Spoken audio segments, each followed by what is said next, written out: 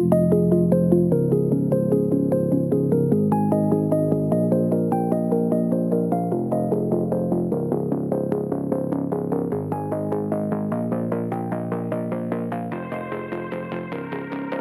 everyone, I'm your host Tom Shaughnessy, and welcome back to Chain Reaction, a research-driven podcast that's a part of Delphi Digital.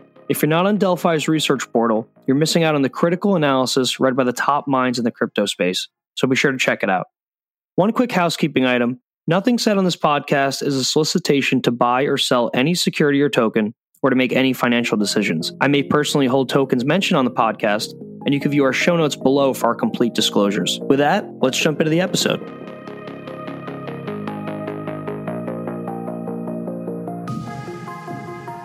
Before we jump in, we want to thank the Cosmos community for their sponsorship in making this episode possible.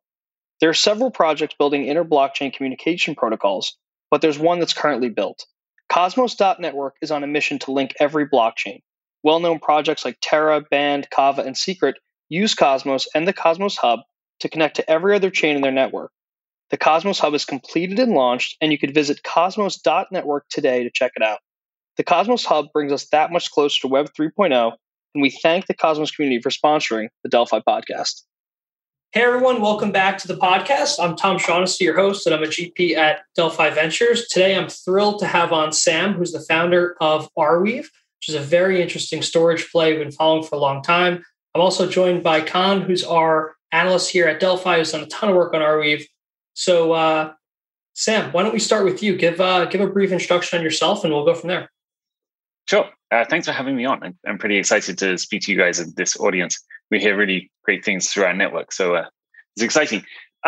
Okay. So I'm Sam. I guess you could call me like the inventor of the Arweave network, and still kind of its chief architect as much as it has one nowadays. We started the project around 4 years ago when I was doing a PhD in distributed operating system design, and since then, for about a year, we built out the base version of the protocol. And we launched it on the 69th anniversary of the release of 1984, which I guess is maybe something we'll get into later, or why that's relevant to us. And since then, we've just been building out the community around it for the last 3 years, and some work on the protocol. But at this point, it's starting to mature, and it doesn't really need very much maintenance or changes.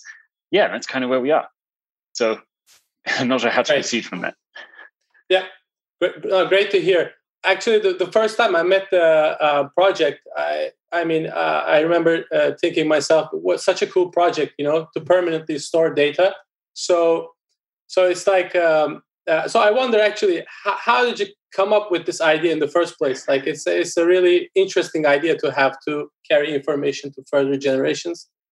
Yeah, well, so bringing it back to 1984, we were really inspired by the idea of closing the memory hole, as Orwell described it in that book. Obviously, 1984, for those that haven't read it, is a sort of vision of this dystopian future that was written in 1948, largely based on the experiences of people in the Soviet Union, small amount in China at that time. But, it's 70 years old now, and it's startlingly realistic of the modern world we live in, as well as this sort of dystopian world that is emerging in particularly like modern day China, Turkey, and some other states that have really taken to what you might call digital authoritarianism. So we were looking at some of the trends in the world, and we were seeing that you could say something like the pace of history was picking up. So I think it was Lenin that said something like, there are decades in which nothing happens, and there are decades in which everything happens. And it seems very much like we're heading into one of those periods right now where everything is happening. And there's this other sort of, what would you say, dynamic that occurs in authoritarian regimes, where control over information and control over access to the past is a prize, you could say, for the regime, which they use to control the way that people think about the future, or rather think about the present, and then subsequently how they act in the future. And Orwell put this nicely, that the person that controls the present controls the past, the person that controls the past controls the future. I love that quote. So, right. It perfectly epitomizes the problem that we're trying to solve. And so what we thought we could do is basically make it so that there was group ownership across the whole world, democratic ownership of records of the past. And that is closing the memory hole, as it's described in the book, And that's sort of why we got into all of this in the first place. We do that by essentially scaling up a blockchain from the size where, in Ethereum and Bitcoin right now, we argue over bytes, single bytes that we add to the ledger because each one costs so much. Yes, taking it from that sort of data storage sizes to like essentially arbitrary quantities inside a single transaction. And then at the same time, pairing that with an economically sustainable mechanism for perpetuating that data. This works, broadly speaking, like an endowment. You put in enough fees to cover 200 years worth of storage upfront. And then over time, the cost of storage declines. You get interest in the form of storage purchasing power, and you use that storage purchasing power without breaking into the principal that first 200 years over time as necessary. And essentially what happens is you end up with more storage purchasing power at the end of each given year than you had at the beginning. In that way, we can make information permanence truly sustainable. Yeah, thank you for laying out with us. Go ahead, Tom. Oh, yeah, sorry. No, I want Ken to get into the technicals with you, but just one follow-up question there. I mean, the 1984 example is incredible. And I mean, the ability to store data for the world in a history that doesn't change is obviously massive, right? So that people have a real view of history as we go down the line. Did you start this under that altruistic vision, or did you also start Arweave to store, say, storage for just traditional web apps or potentially new apps that we just use, maybe a step below, kind of protecting the world's history? No, I would actually say we were more incentivized around protecting the world's history than the commercial aspects, which really just developed along with us. Like, it started with this question of, okay, how do we archive newspaper articles? In fact, the reason that there are 66 million Arweave tokens in total was we did some sort of back of the napkin math. It's always difficult choosing your token supply quantities. Like, it's basically arbitrary, right? But we were trying to make it so that at some reasonable valuation, archiving the New York Times homepage would cost you one Arweave token. Yeah, so that was really like the initializing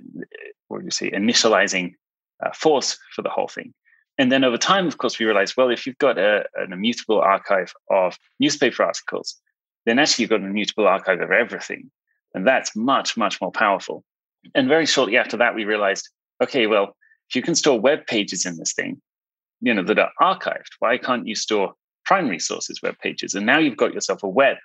And if you build on top of that just one more layer and say, okay, how about we can tag all of that data as well, which obviously if this thing is an archive, the tagging and metadata associated with the information is really valuable too. So that's a sort of natural continuation of the idea.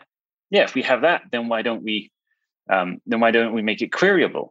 And once you have querying of the data inside the system, well, all of a sudden you can build applications on top of it, like truly decentralized, permanent web applications. And that's super powerful, it turns out. That's essentially what we call the perma-web nowadays. Please go on. Perfect. Good to hear. So that brings us to a good point, because I wanted to ask you about it. When you have a permanent decentralized network, it has some emergent properties, right? It has a data provenance, data integrity, availability, proof of existence, and many more that I'm missing right now, probably. So I'm interested, like, what use cases are there? Obviously, archiving is the majority one, but I want to understand, like, are there any very innovative use cases that you're particularly excited today, or maybe it can be built in so tomorrow? Many. Yeah. For what it's worth, I think the idea of differentiation between the web and an archive has become blurry. Like, the web is just where we put our knowledge, and it just makes sense that all of that knowledge persists forever. Like, really, you don't want to put knowledge out into the world and then have it like disappear. That's not the way that people ideally want things to work. Generally, if you've published it in public, you want it to be around. Full stop. So I don't think that the use case is really just archiving per se. It's really just publishing of information that you want to make sure it goes as far and wide as you can. That is essentially a web. I think that is what we're trying to disrupt largely. Mm-hmm. So there's obvious stuff there, like, storing large data sets that should be public. For example, scientific journal articles. It'd be great to see a system built on top of Arweave that makes sure that science is perpetuated for excessively long periods of time. Like, there's really no reason that we'd ever want to forget that. But slightly weirder stuff, I would say, if you're thinking about it from the point of view of an archive, is things like applications themselves. But from the point of view of the user, this is extremely powerful because you can essentially build web applications on top of Arweave that answer to no one. So they run under the same principles as code is law on Ethereum, except their entire web apps, like things the size of and complexity of YouTube or Facebook, can be built on top of the system today without any modification. Like it's really that scalable and it just works. And those applications have really, really interesting properties. Like one that's I think critical is that they allow users to, or developers first, to define how the content is going to be moderated on top of the system through the code. And one of the ways they can do that is they can delegate it to a community. So something like decent.land, for example, is a perma web application where each community, which is broadly speaking a subreddit, gets to vote on the content moderation in their part of the internet, part of cyberspace, which is something that you just fundamentally can't do in the Web 2 world. Because, in the perma web, the community is the highest, what would you say, the highest authority. They have all of the power. But in the Web 2 world, there will always have to be a company sitting on top of them that actually decides what's said. So they can moderate somewhat, but the company is going to moderate on top of that. It's just a completely different power dynamic. And that's just one of the things. Another is, for example, if you have permanent web applications, you as a consumer can be sure that they're never going to decline in quality, which at initial glance doesn't look that important. But I would actually argue that most of the problems with the Web 2 world come down to this. So like the normal flow for getting a Web 2 application adopted, it goes like this, right? So you build something interesting on a weekend, you get it some adoption. Well, you just put it out into the world and suddenly people like it. And it's like, wow, that's actually a cool thing. And now suddenly you've got yourself like significant server costs associated with it. So, oh dear, now we need funding of some kind. You can't just give it away for free. Okay, fine. So you raise VC capital. Okay, cool. But now there's people that have bought into extracting value later by putting capital up front. So you're sort of bankrolling the adoption process. And at some point later, after you've dominated the market, you've got to turn on the tap and make some money somehow. And this is fine. This is like a normal business model. But the problem is that from the user's perspective, they can sign up to a service, which eventually at some point is going to pivot to using them or extracting value from them in a way that it wasn't previously. And particularly in the Web 2 world, we see that a lot of this comes down to, gaining a moat around those users. So making it so that they can't leave after they've signed up. And now value is being extracted from them, which is, from the user's perspective, highly suboptimal. Whereas a perma web application, that just can't happen to you. The code is permanent. It's always going to be available like this. The developer can release a new version that is better if they want, but they can't make it worse. Now the power relationship between developer and consumer is completely different.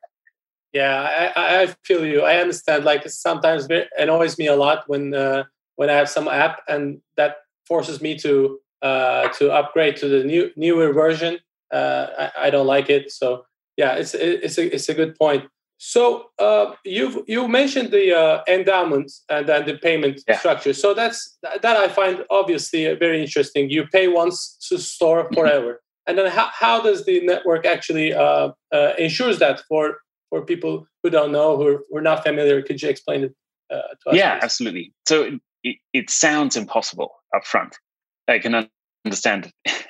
If I were to look at it from the outside, if I knew nothing about Arweave, I'd be like, how on earth does that work? But actually, in practice, it's really quite simple. You put aside 200 years worth of data storage costs at the beginning, which sounds expensive, but it's actually 0.4 cents per megabyte, something like that.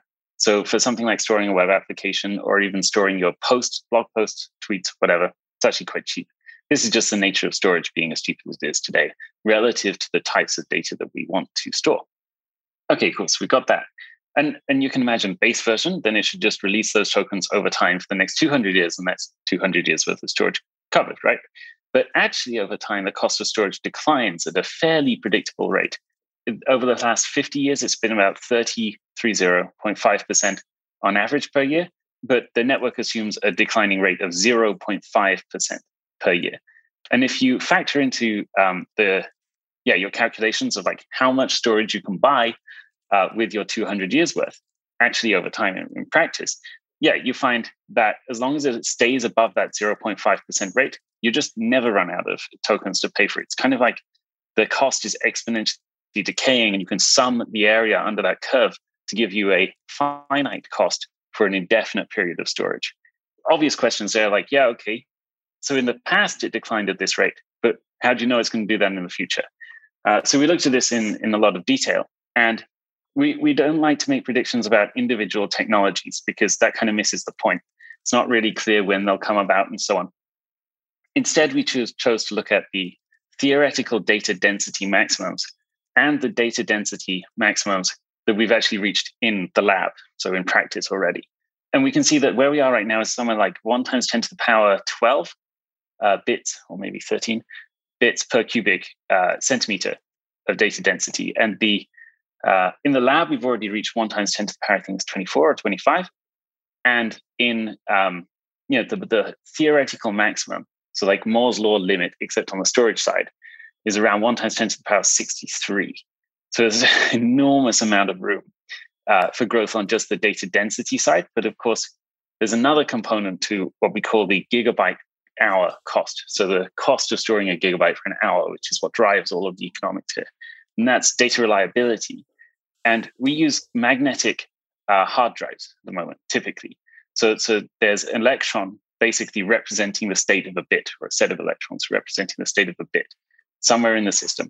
That makes sense because these materials are read-write, right? So you want to write many times, and you don't want to like physically change the state of the atoms. So what you want to do instead is have it so that you can do that with a magnet, basically. It makes a lot of sense in this paradigm that we currently have. But for permanent storage, it doesn't make any sense at all. Actually, for permanent storage, you should really be like, etching this stuff into the chemical structure of the drive medium, because it's write once, read many, right?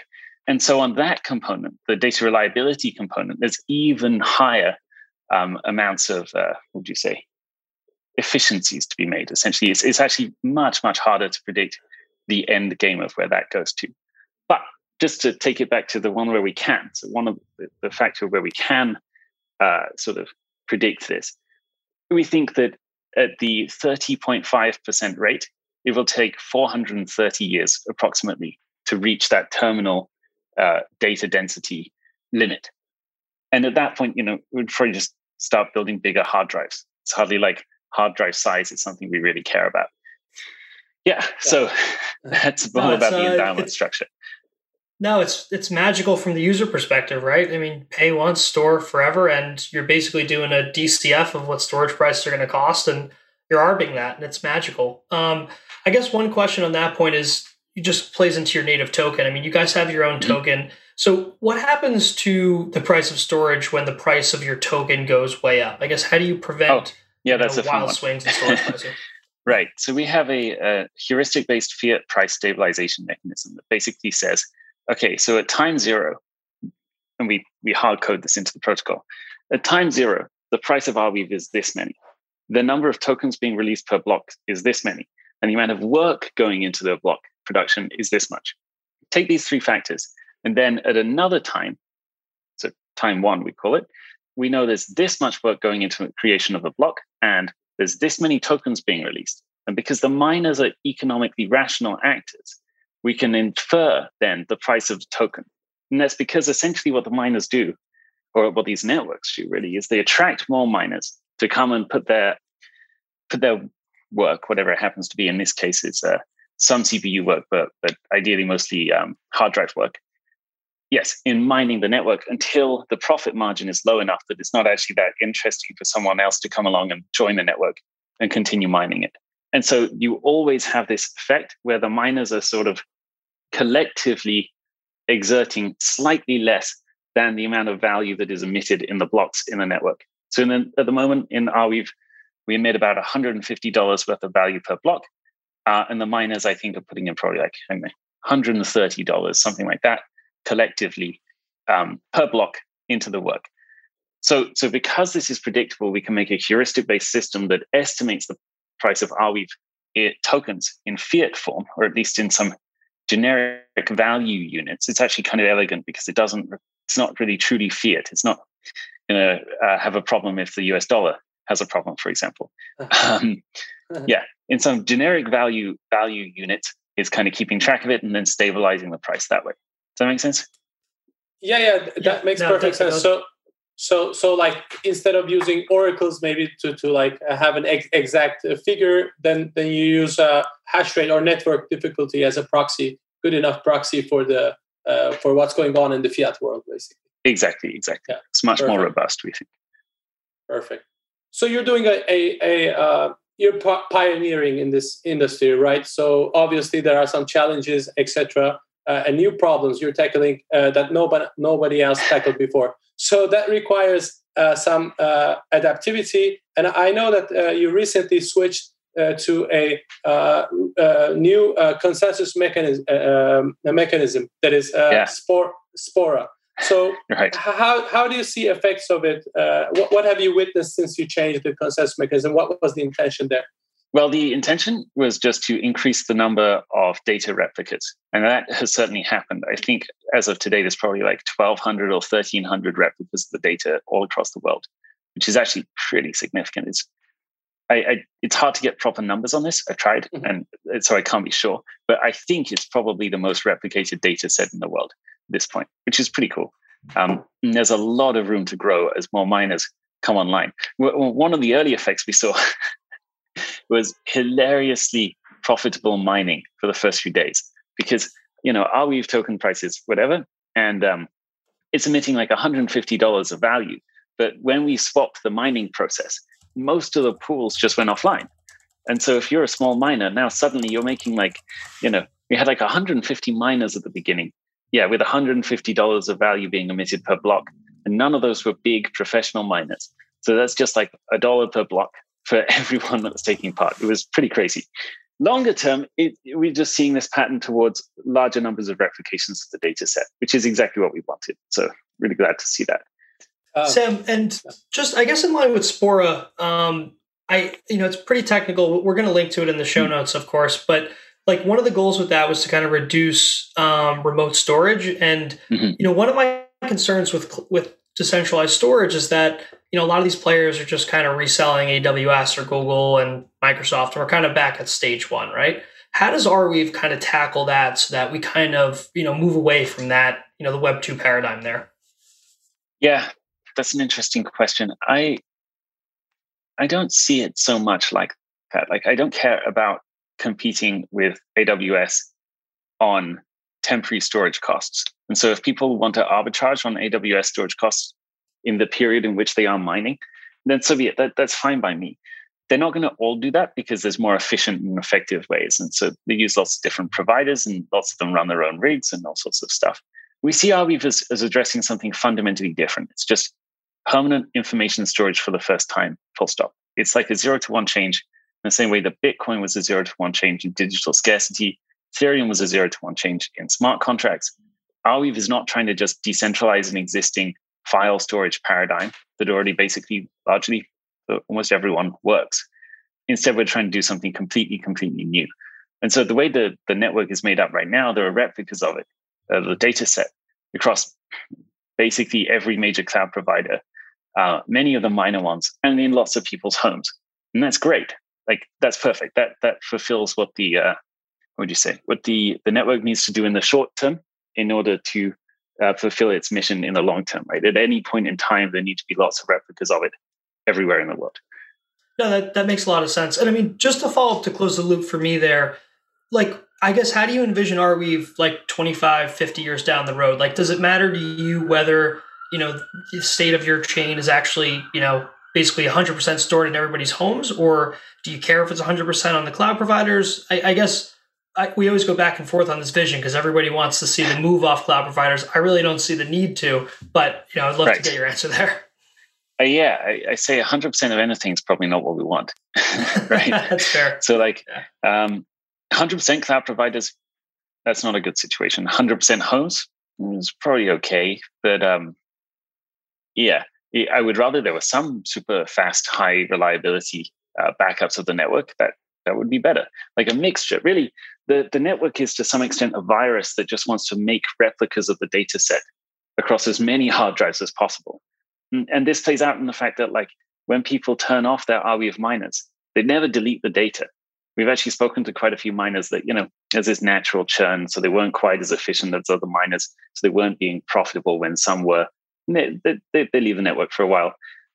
We speak to them, and I always ask the question, "Hey, did you delete the data?" No one ever thinks about this. They're like, "No, I just left it there." And so now the network has made another copy of that data set. Yeah, and so it kind of spreads as a virus across all these old hard drives all over the world, which is awesome because the only thing we care about is just replicating that data set as far and as wide as possible. And the elegant thing is, if there's a piece of data that is like, there's very few replicas left for some reason, right? And it's on, some hard drives that are offline. Well, now actually the incentive for someone to bring it back online or to sell that copy to someone else that's part of the network is higher because the data is rarer. And so there's this sort of auto leveling effect for data replication as well, which is pretty, I don't want to say elegant because I designed the system, but I'm pretty happy with it.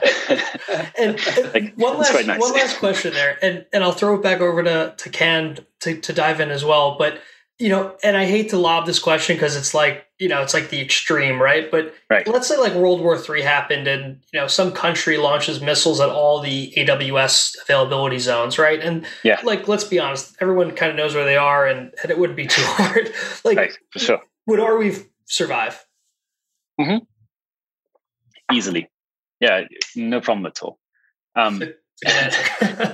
Yeah, that's not a concern.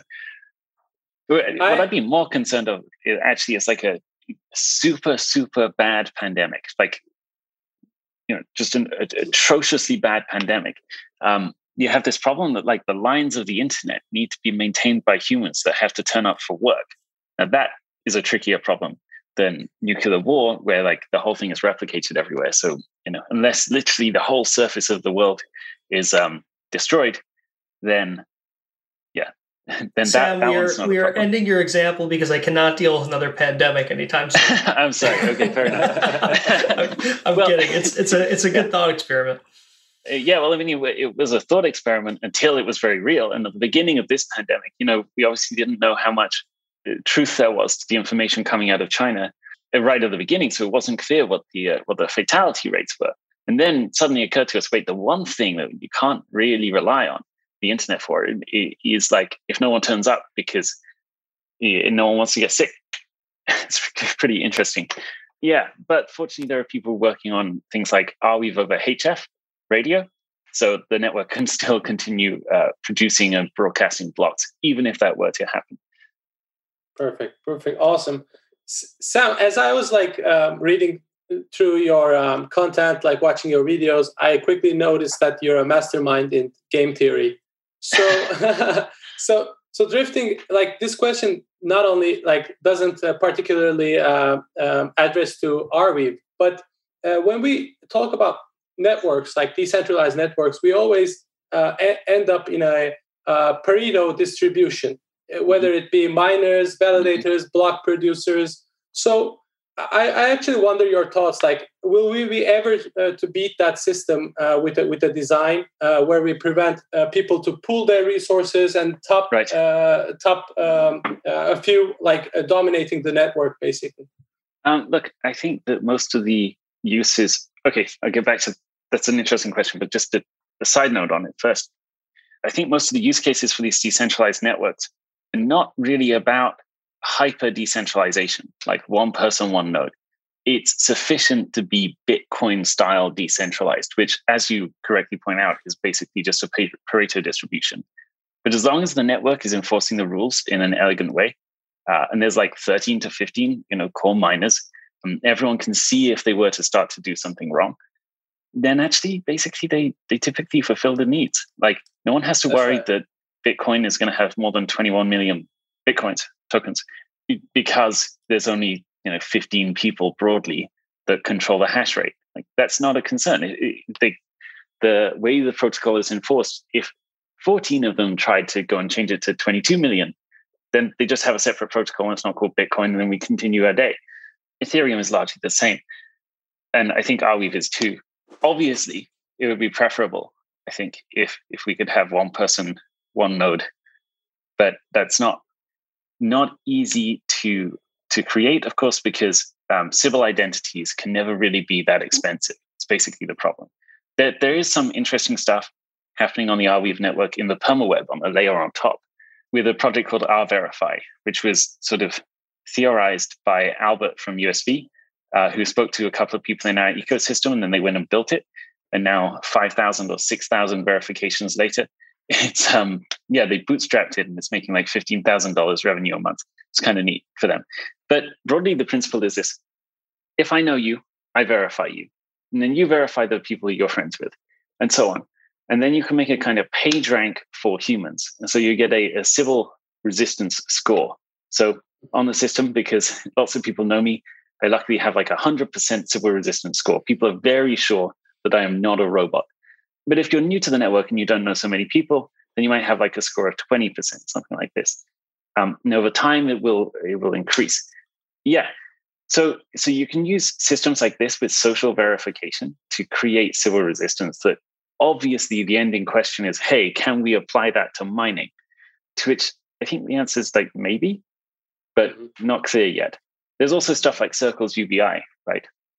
Which is broadly taking a similar approach and actually printing money to give to people based on that civil resistance score.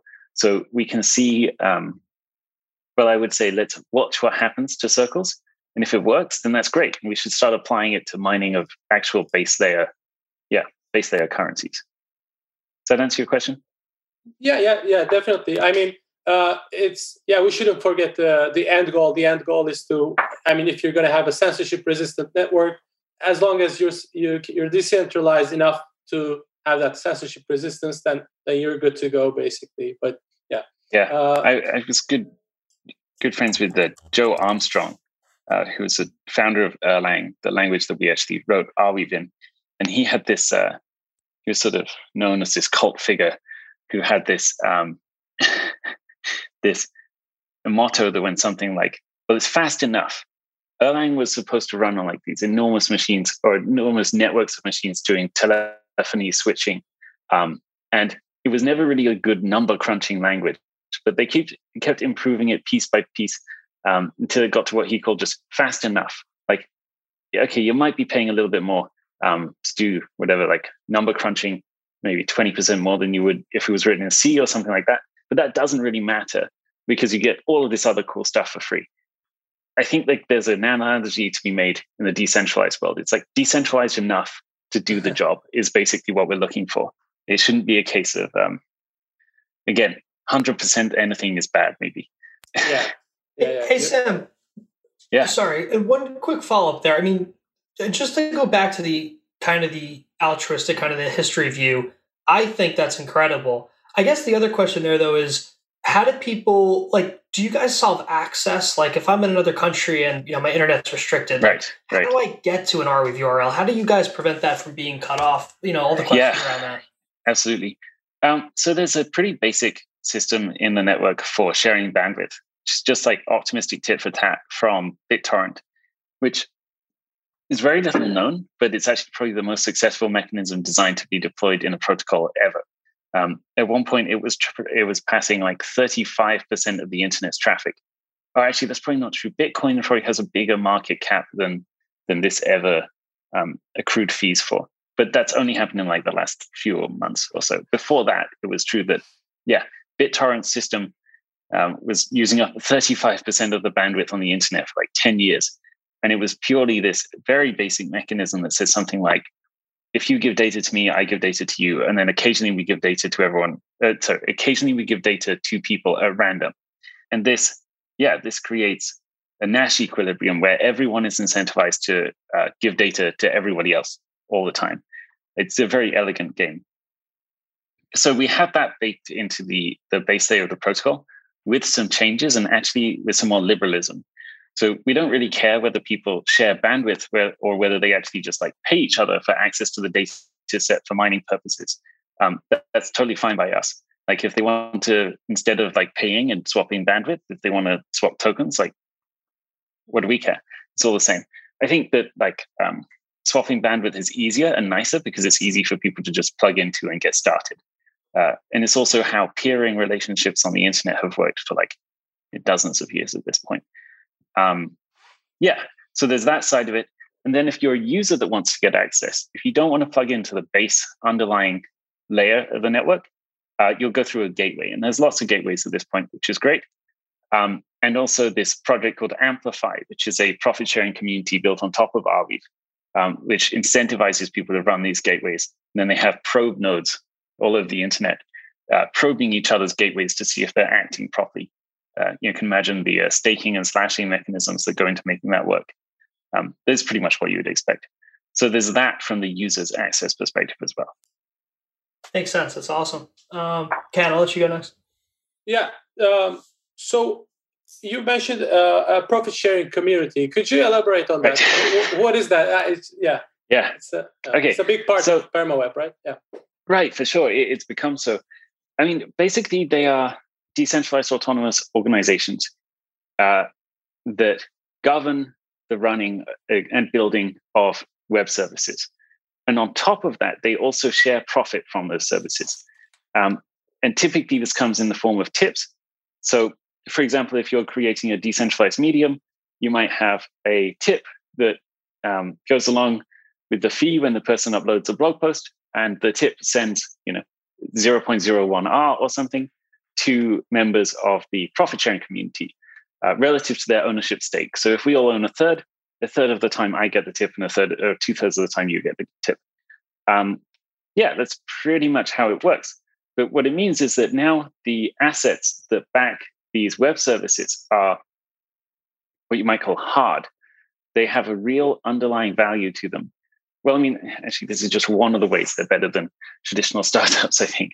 But it's basically this principle that says, okay, so now if you hold this token over time, as people use the application, value will accrue to your wallet. And it's just like an APR, basically. Micro dividends with every user of the application, broadly speaking. So this is obviously a big step up on equity in a traditional startup, which might actually never issue any kind of dividends, even if it's wildly successful. An example of this would be Facebook. Never issues a dividend, or never has issued a dividend, has a stated policy that it won't. So your value being in Facebook, what does it really do?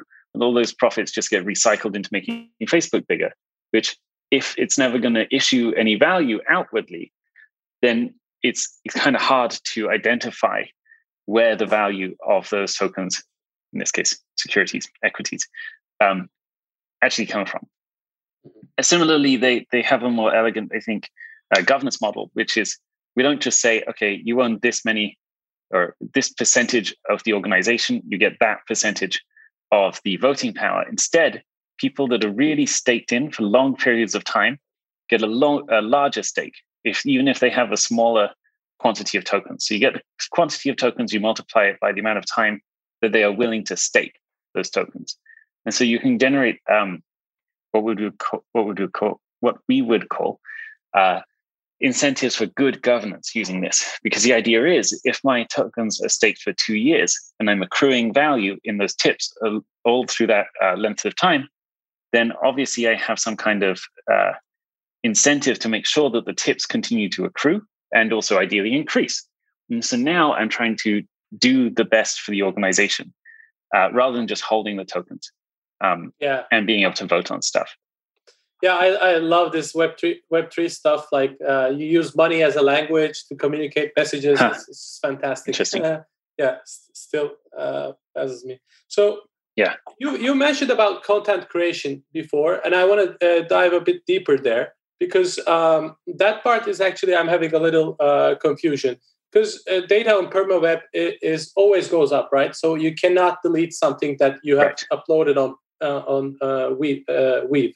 So how does content, like what happens if there's a illegal content upload? How do you deal with that? How does the network deal with that? Yeah, it's actually better on Arweave than it is on normal blockchains because we've had to deal with the problem of, well, okay, the network is going to be so large, it's not possible to store all of the data. Sorry, it's not possible for every node to store all of the data. So that means naturally it must be okay for people not to store certain pieces of data. It's kind of built into the hard requirements technically to make something like this work. And one of the outputs of this is that the network simply never forces anyone to store any piece of data if they don't want to. So while it does create a small incentive to store every piece of data, obviously if the content is illegal locally to where you're storing it, and you're putting it online with your IP address, you're saying, hey, everyone come along and download this clear text, unencrypted data from me. Then you're painting a target on your back if that thing is illegal, which is a huge disincentive to do that. So the weighing of the incentives and the disincentives very clearly comes out on the disincentive side, and you just won't store data that is illegal. Similarly, you won't store data that is highly against your conscience. And so these things sort of keep it in check. And then there's this system whereby essentially it's a global network. So data that is illegal in more places, much harder to get access to. And there's some forms of data that I think we can all agree shouldn't be replicated permanently forever. And fortunately, that information is actually illegal basically every single place on the earth. And subsequently, there's just no incentive to store that. And that's the one time in which the data just won't be available, even if you pay to store it permanently in the network. So if no miners anywhere will store it for you. Yeah, so that's how the network deals with content moderation at the protocol level. So I would call this basically voluntarism. The idea is, if you were to boil it down to a sentence, nobody is forced to store anything they don't want to, or they're not allowed to, full stop.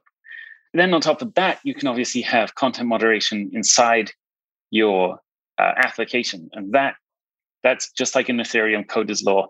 You decide how that's going to work. So whether your community is going to vote on the content moderation, or whether there's going to be like moderators that allow and disallow certain pieces of content, or you can like elect them and revoke them. That's a common theme.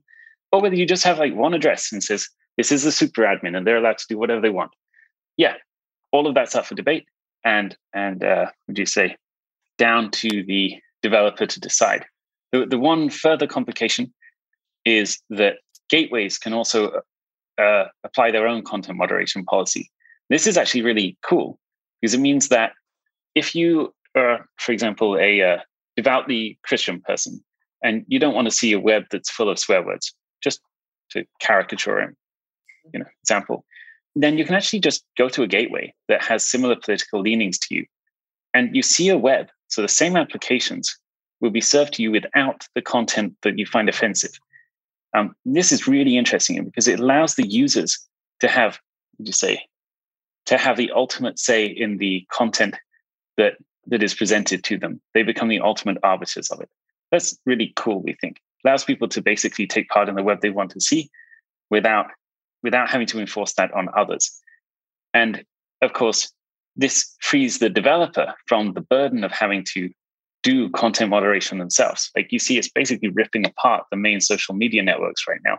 But actually, it's funny. Like it's like one of those cases where the wrinkles at the edges of the design at the beginning become the fundamental flaws later. So arguably 1 megabyte block limit in Bitcoin was just something Satoshi threw in one day. The commit log basically says nothing of interest. It's just like 1 megabyte block limit now. And that suddenly became, when 2017 came around, the thing that defined the system. But I think with social media networks, it's like, they're building all this amazing stuff, arguably very, very good for humanity in a lot of ways, which we don't think about much nowadays. But I think, 10 years ago, we were noticing this. And it's true still. But at the middle, there was this wrinkle, which is like, okay, but how do we decide what people should or should not be able to say? So freeing developers of that responsibility and burden actually lets them get on with the stuff that they're great at, building these amazing products, while pushing that responsibility back to the users, back to communities, and then back to the hosts of the nodes in this kind of hierarchical structure, if you see that. That's a really good take. I mean, we've seen a lot of developers do wild things when, and I'm not telling everyone to do anything illegal, but we've seen them really push the bounds when they can, design in whatever space they want, which is super interesting. And just to bring it back to kind of the space right now, how does Arweave handle NFTs? Because there's obviously a lot of discussion going on right. Who owns the IP, who owns the metadata. Right. How does Arweave work with NFTs today? I mean, NFTs and Arweave are such an obvious fit. which is, it's cool to see that like the industry has also started to realize this kind of en masse as well. Because if you buy an NFT, there's absolutely no reason you want it to be anything less than permanent, particularly if permanence of that NFT costs, a fraction, tiny fraction, maybe a tenth or a hundredth of the ETH gas fees required to buy the NFT. So people are now just starting to embed transaction IDs from Arweave that contain the data, the asset, into the Ethereum blockchain. That's one way of doing it. But people are also going a step further now and creating what we're calling atomic NFTs, which are basically, it's a little bit strange to describe because it's kind of what people think NFTs are anyway, but aren't really. But just hear me out. The idea of an atomic NFT is it's an NFT where the contract, the metadata, and the data are all found in the same place permanently and behind a single address. Whereas what's normally happening at the moment in Ethereum, for example, is that you have an NFT contract address, which contains a link to the metadata, which scarily is sometimes stored on centralized servers that can be changed or forgotten to be paid for by the author at any point later. And then that metadata points to somewhere else where the data is stored. So when people are using Arweave, normally they're linking to data or metadata on Arweave, and then the metadata links to another transaction that contains the image, which is, good step up, I would say. But the ultimate, well, that introduces a problem, which is like, okay, that's cool, but what if we have multiple blockchains or just multiple contracts that point to the same piece of data? But with an atomic NFT, you simply cannot do that because the identifier you have in itself contains the contract which says who owns it. And so everything can be labeled as one and it's never going to be lost, which I think is like, it's kind of the ultimate design for something like this. And people are moving to that now. It's pretty I'd pay OpenSea more money if I could see like that the metadata is on Arweave or something like that. Right. Yeah, I think OpenSea are integrating Arweave right now, but just for storage of data. I think it'll be a while before people start to do atomic NFTs on Arweave en masse, although I do see the beginnings of it starting to take shape. For sure. We're running low on time, but Ken, throw in one more and I'll throw in one more as well. Okay, yeah, sure. So recently I also read about Arweave becoming the backbone for different blockchain projects. Solana is one of them, and there are many others too. So can you explain us how you help those projects and what's the basically use case there? Yeah. So blockchains typically have this problem, which is like they're an ever-growing ledger, and there's no incentives to store the old data. Okay, they're adding it at a lower rate than Arweave, but eventually, if they're one of these scalable blockchains, they're starting to add like hundreds of terabytes per month. It's a problem. There are hundreds of gigabytes at least, and they span sometimes multiple terabytes at this point. So Arweave obviously has those incentives to make permanent storage actually possible. So if you store the data inside Arweave, you can be confident you're not going to lose an old copy of the blockchain. And you can also be sure that you can sync it down to your nodes much faster because you can take part in what is essentially akin to a BitTorrent swarm for the blockchain data itself. Yeah, this started with Solana was it Scale first? Yeah, Scale. We spoke to them about this and they were super interested. And so we put together a grant and then they integrated it. And then Solana not long after. And then suddenly it was Polkadot. And after Polkadot, then Cosmos and also Avalanche and who else now? Basically all of the large blockchains have now signed up to do this.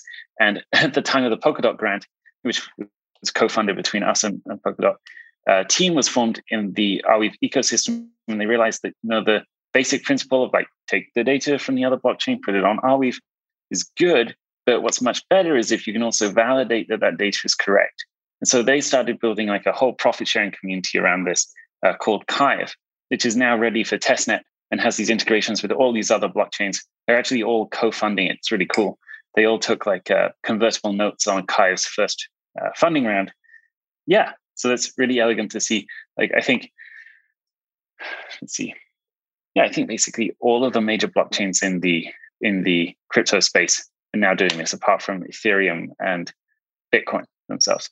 So it's cool stuff. And for example, you can use Kive now to build fully decentralized permaweb-based block explorers for all of these networks that are agnostic. And they have a demo of this working. It's so amazing to see. It's like real decentralized access to all of the data in the crypto ecosystem. Just put in like a TX ID anywhere and boom, there you go.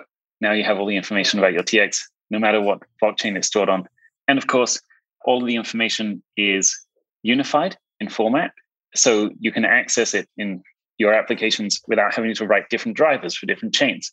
So it becomes like the aggregator service, which is pretty cool. And now the Graph starting to use this for fast syncing of old data. And I think they're also going to potentially use it just to index that and then index all of the chains at once without having to basically build different implementations and plugins to their network for every chain. Just do one. So that's another cool use case of Arweave. That's awesome. And Sam, just to switch gears, just two final questions from my end. One quicker one. When do you think it'll be easy, or does it exist now, to just store the Arweave on my computer or phone, right? Like, is it stupid to think we'll get like a Google quick link to allocate some of my space? And sorry for the stupid question here. It just seems like such an easy way to kind of add supply to your network.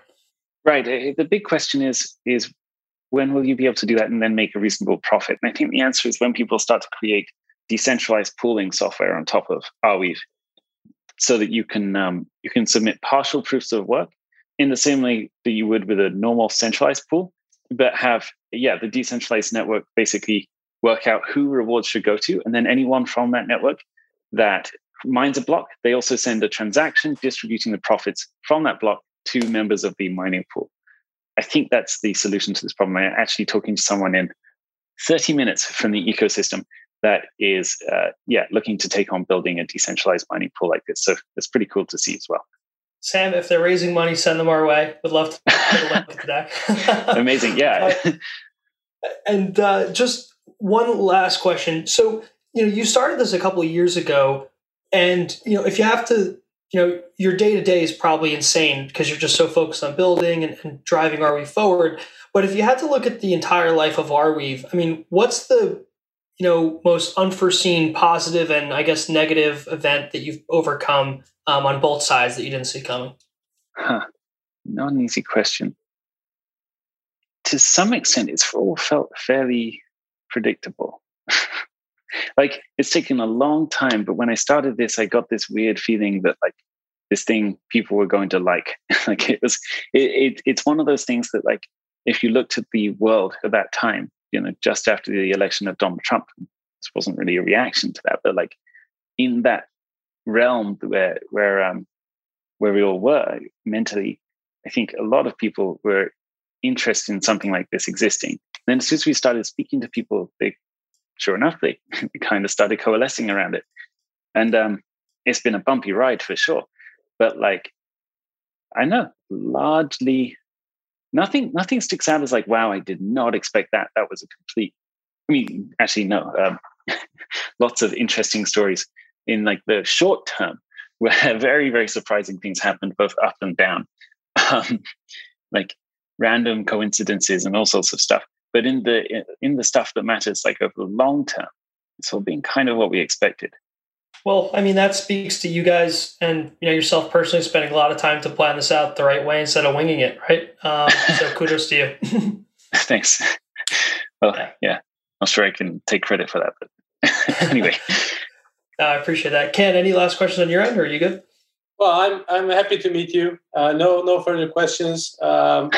This is a very holy mission that Arweave is after, and it's such a cool project. So, yeah, congratulations. Thanks so much. It was a really fun chat. Great to have the opportunity to meet you guys as well. Yeah, Sam, really appreciate your time. And shout out to Ken. We'll link his report on Arweave in the show notes. Did a phenomenal job there. And Sam, thanks so much for coming on. Really appreciate your time, and hope you can come on again soon. Thanks, everyone. Hey, everyone. Thanks for listening to the podcast. If you enjoyed it, please support the show by hitting subscribe on iTunes, writing a review, or sharing this episode on Twitter and LinkedIn. And stay tuned for our next episode out soon.